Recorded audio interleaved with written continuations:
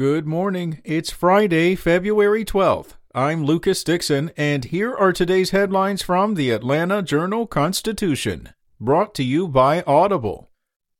Our top story. The Georgia House and Senate gave final approval Thursday to a mid-year budget that would provide $1,000 bonuses to most state employees, give 10% raises to prison guards, and increase spending on public health care and education.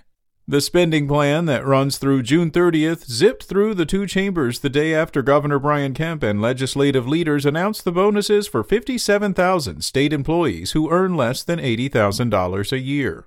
Kemp announced the same bonuses for Georgia's public school teachers last month. Both businesses are being paid, directly or indirectly, from federal COVID-19 relief funds.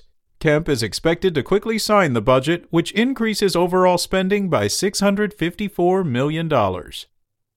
In vaccine news, in the most prominent example so far of vaccine line jumping, Atlanta told its fire rescue department members that it had arranged for their immediate family members to be vaccinated against the coronavirus. A memo issued by the fire department's EMS division deputy chief, Jimmy Gittens, said that the department, working with the mayor's office, had finalized the second round of COVID-19 vaccinations for the members and immediate family members of the Atlanta Fire Rescue Department, and that vaccinations would resume beginning February 5th. As soon as they got the go-ahead, some fire department officials took family members to get the shots and urged others to do so, according to a fire department source who spoke on the condition of not being named. Officials with the office of Atlanta Mayor Keisha Lance Bottoms did not respond to questions from the AJC about whether the city had consulted with the state before making the decision and how many had received shots who were not eligible under state rules. In business news, Microsoft President Brad Smith said the company plans to make Metro Atlanta a major hub as it embarks on a significant expansion. The tech giant is adding 2 regional data centers and could bring thousands of jobs to 90 acres of land it bought in recent months at the stalled Quarry Yards development on the city's west side.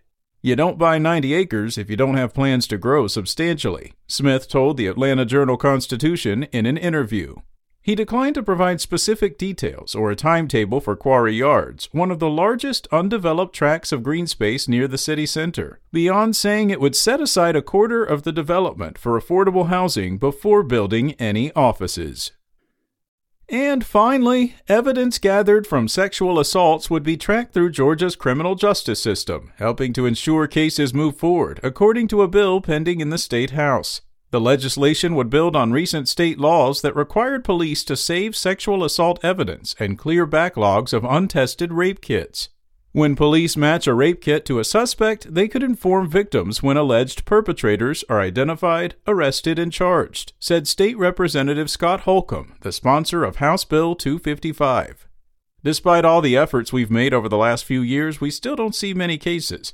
I want that to change, said Holcomb, a Democrat from Atlanta. What we want to do is have more prosecutions.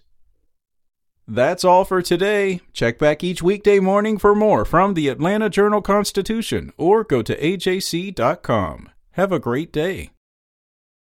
Start your 2021 journey with more of what you love, all in one place with Audible. The Audible Plus catalog gives you access to thousands of select audiobooks, podcasts, Audible originals, and more. So whether you're looking to be informed, entertained, or just laugh a little more this year, enjoy 2021 with Audible. And your first 30 days are on us when you sign up at audible.com.